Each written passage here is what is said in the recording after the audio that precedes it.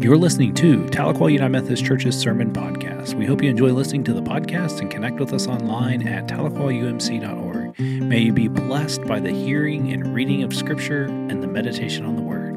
Have a good day. Well, we are blessed and honored today to have our guest speaker. His name is Reverend Jay Williams. He's the Associate Pastor of Youth and Young Adult Ministries at Mosaic United Methodist Church in Oklahoma City. He was born and raised in Oklahoma. He's from Wewoka, Oklahoma. He's graduated from Oklahoma City University recently, and he's headed to Vanderbilt this fall. Will you please welcome Reverend Jay Williams?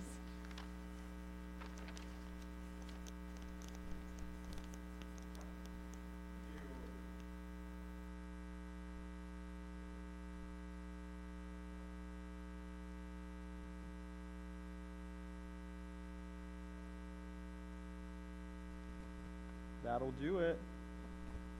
Test, test. One second here. There we go. It is good to be here. Can you guys hear me? Okay, good. It's good to be here with you all. Happy 4th of July. Again, my name is Reverend Jay Williams. I do come from you, from Mosaic, come to you from Mosaic. And I've spent some years in Oklahoma City, headed off to Nashville at the end of this month to continue my education, to receive a master's in divinity so I can continue out doing the work that God has called me to, prophetic ministry and loving on God's people. Our scripture reading comes to you today from the book of Acts, chapter 10, verses 9 through 15. Hear these words. About noon the following day, as they were on their journey and approaching the city, Peter went up to the rooftop. He became hungry and wanted something to eat. And while the meal was being prepared, he fell into a trance. He saw heaven open up and something like a large sheet being let down to earth by its four corners. It contained all kinds of four-footed animals, as well as reptiles and birds.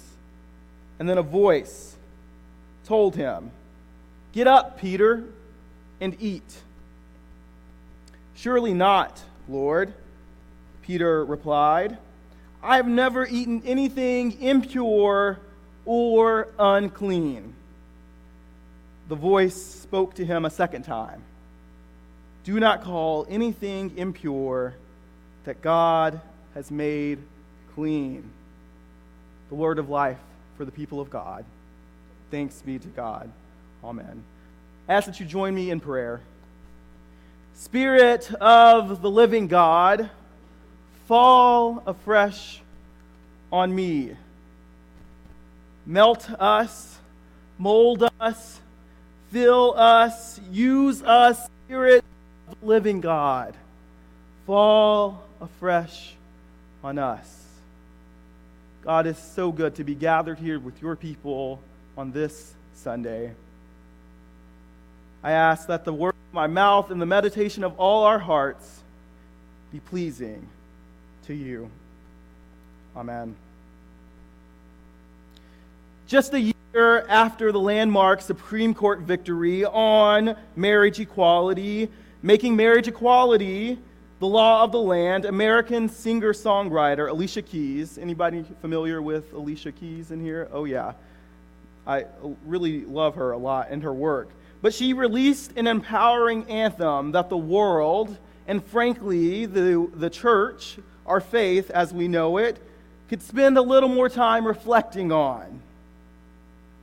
In the song, Holy War, it's a tribute to Martin Luther King Jr.'s I Have a Dream speech, delivered in 1963. And it's a song that begs for understanding and compassion to win out over the destructive forces of hate, ignorance, and violence, and greed. And as we are gathered here today, I invite us to reflect on some of those lyrics, but I promise not to sing them to you. So hear these words. If war is holy and sex is obscene. We have it twisted in this lucid dream, baptized in boundaries, schooled in sin, divided by difference, sexuality, and sin, so we can hate each other, so we can fear each other, build these walls between each other. Blow by blow, brick by brick, we keep ourselves locked in. Ourselves locked in. We've really gotten things wrong, haven't we? The song continues, though, with a hopeful and inspiring message that I can only perceive as a glimpse into heaven if we sincerely allow ourselves to be transformed by the work of the Spirit. Listen to the song continue.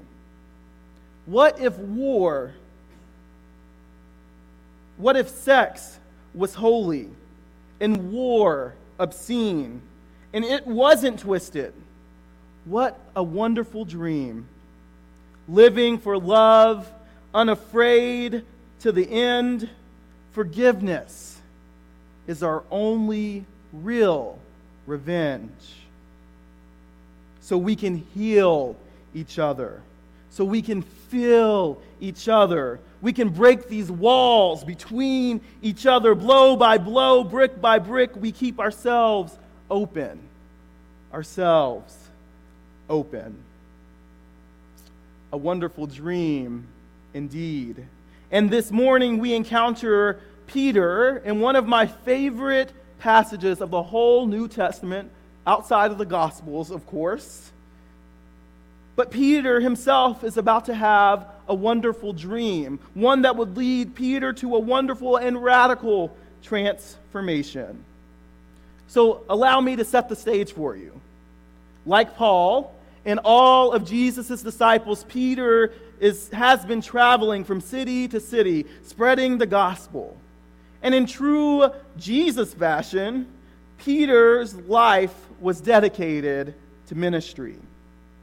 He was out in the world liberating people. He had just previously healed a paralyzed man that his ailment made him immobile for several years. And just after that, he was called to a different city where he raised up a woman from dead, a woman that was so important to her community and serving those around her. And surely, after lifting this woman from the dead, he was sure to face more questions and have more opportunities to be in ministry. So as the scripture begins, it's about lunchtime. And Peter is now sitting on a rooftop, trying to pray while hungry. Sounds like a pretty difficult task, if you ask me. He had to be exhausted.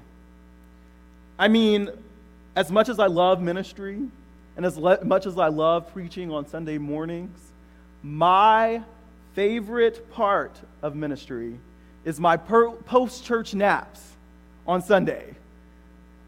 So I have twin nephews who I've adopted recently, and every Sunday, this is our ritual. We go get some food, we eat, I go home, turn off my phone, and I tell them, do not wake me up unless someone calls. Right? Because ministry, as much as I love it, is so exhausting. So I relate to Peter here. But not only is Peter exhausted, he's also hungry. And what does one do when they're hungry and tired? They dream about food. And himself. In this dream, or in this vision, if you will, Peter sees all these different types of food and a voice telling him to get up and eat. Peter, being Jewish, being part of the Jewish faith, protests. Because none of the food presented in that sheet, in that vision, fell within his strict kosher diet. Wait a minute, God. Eating those things are incompatible with my religious teaching. Those foods are impure. I have never, and I plan to never, associate myself with such impurities. And then the voice said to Peter, do not call anything impure that God has made clean. Do not call anything impure that God has made, period. Peter, at this point, is in and out of consciousness, trying to make sense of this vision. And knowing the track records of the disciples, much like us today, they often get it wrong. So the Spirit, to help Peter out a little bit, led Peter to be in community with folks that would hopefully help him break down those walls he had put up. And hopefully he could get it right this time.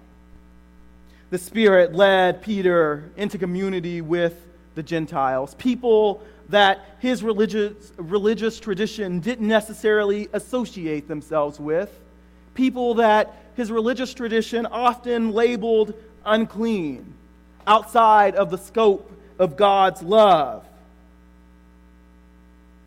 And in that moment, Peter witnessed something entirely different. The Spirit began to work in his life and the lives of those around him. What he recalls later on in the chapter is that while he and his friends were gathered with the Gentiles, they witnessed the Spirit fall upon the Gentiles just like it had done in the previous chapter during Pentecost. And in that moment, Peter had a revelation. His dream had nothing to do with the foods that he was consuming. The dream had nothing to do with his kosher law, but everything to do with the way that he was treating people and the way God was calling him to be in community with people. And despite the complicated history between the Jews and the Gentiles, Peter allowed himself to be transformed by the work of the Spirit. And later in the chapter, he makes 3 points about his revelation. Again, points that I think our denomination and us as a society can spend a little more time reflecting on. He says, first, God has made no partiality. Then he goes on to say, God tells us not to call anything unclean that God has made clean. Unfortunately, that's not how we've operated in the past. And to that point, Peter asks the question, who am I to hinder the work of God? See, in our world, and in our church even, we have had a complicated history with labeling people unclean and keeping them out of ministry and out of our churches and out of service to God, thus trying to hinder the work of God. We have had votes. We have had meetings about the sanctity of people of color, about women leading in our congregations, and the list can go on and on. And in that, we hinder the work of God. We say God is not big enough to work through the lives of people that aren't like us, that are different, or people that we don't necessarily understand. But following the lead of the Spirit, Peter's circle began to expand. His mind and his heart began to open to the diversity of God's people. He was confronted with his own ignorance, and then was allowed to work through the biases and assumptions that he held about other people, particularly those that were upheld by his faith. And unfortunately, the exact thing is happening in our church today. We, for far too long, have shown partiality where God has not, labeling folks unclean, casting them and their needs aside if they don't fit within the box we have created. We, for too long, have neglected the gifts and graces of marginalized people, keeping them from living out their call and hindering or trying to hinder the work of God. We, for too long, have called queer folks unclean, profane, and have closed ourselves and our churches off from the transformational work of the Spirit because of long-held biases and isms within our faith tradition. My question for us as a people and as a people of faith is, how can we expect to make disciples of Jesus Christ for the transformation of the world if we ourselves do not allow ourselves to be transformed by the work of the Spirit?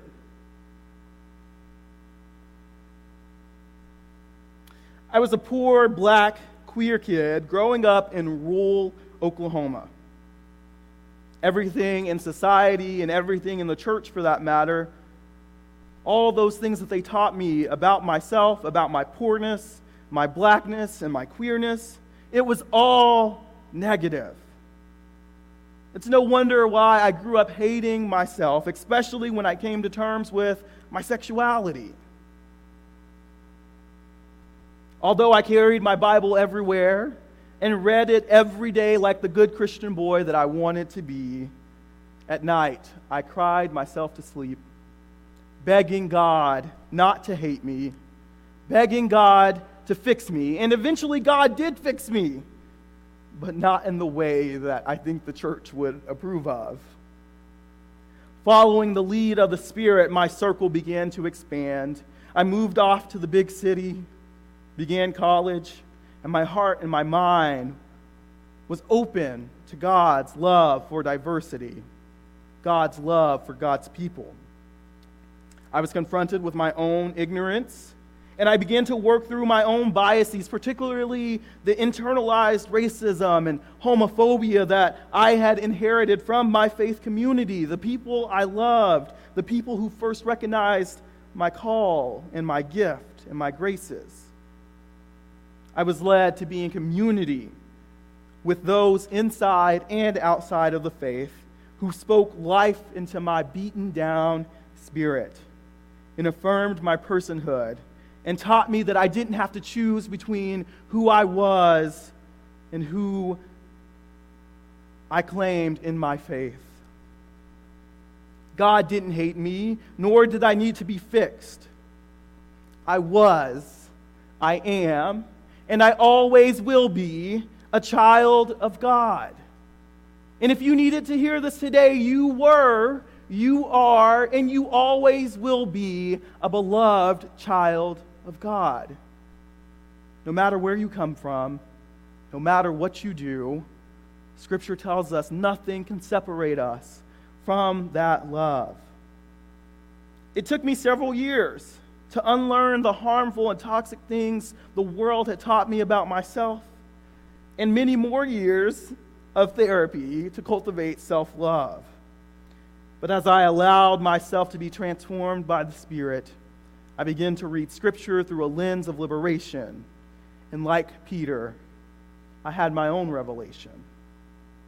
We as Christians have often gotten it wrong, haven't we? We as United Methodists have often gotten it wrong, haven't we? Our faith should be a balm of healing and a force for liberation. But instead, it has been used as a weapon of mass destruction and a force of bondage for so many.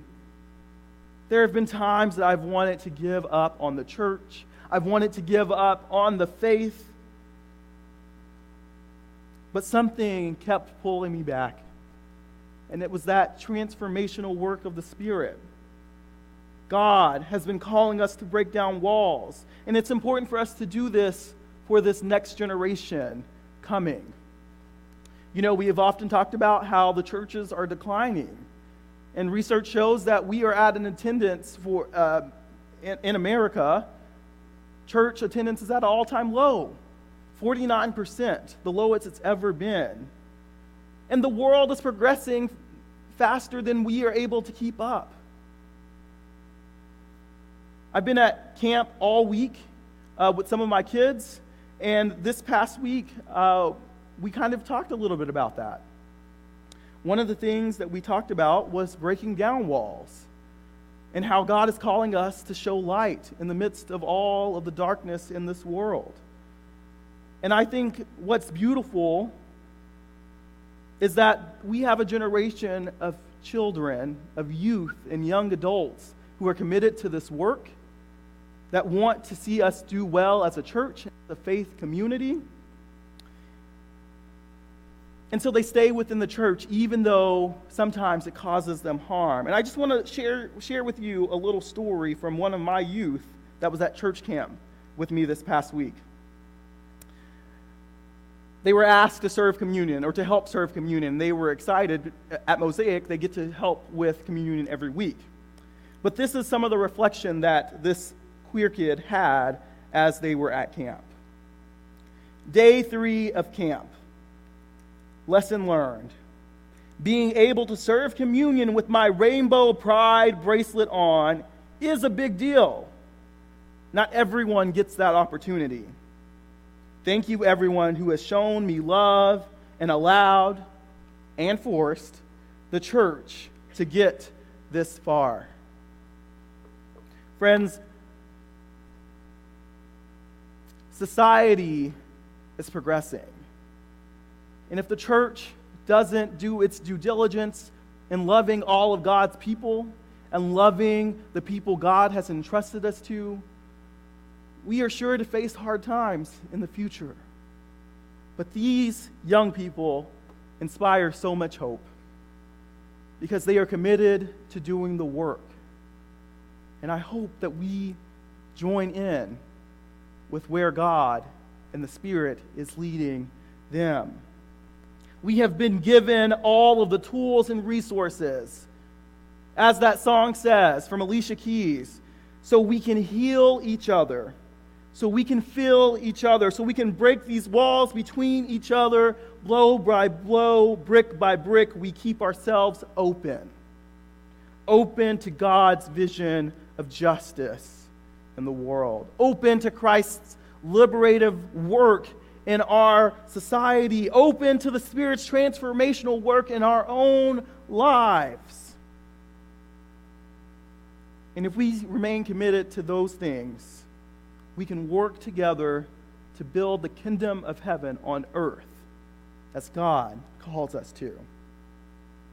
I want to leave you with some more of Alicia's song to reflect on. And if you haven't noticed, I hope that you get in your cars and go listen to some of this music. She ends the song with this: what if love is holy and hate is obscene? We should give life to this beautiful dream, because peace and love ain't so far if we nourish our wounds before they scar. May this be our prayer. In the name of the Creator, the Redeemer, and the Sustainer. Amen. Thank you for listening to Tahlequah United Methodist Church's Sermon Podcast. We hope you have a good week, and we ask that you connect with us online at tahlequahumc.org. Thank you, and have a good day.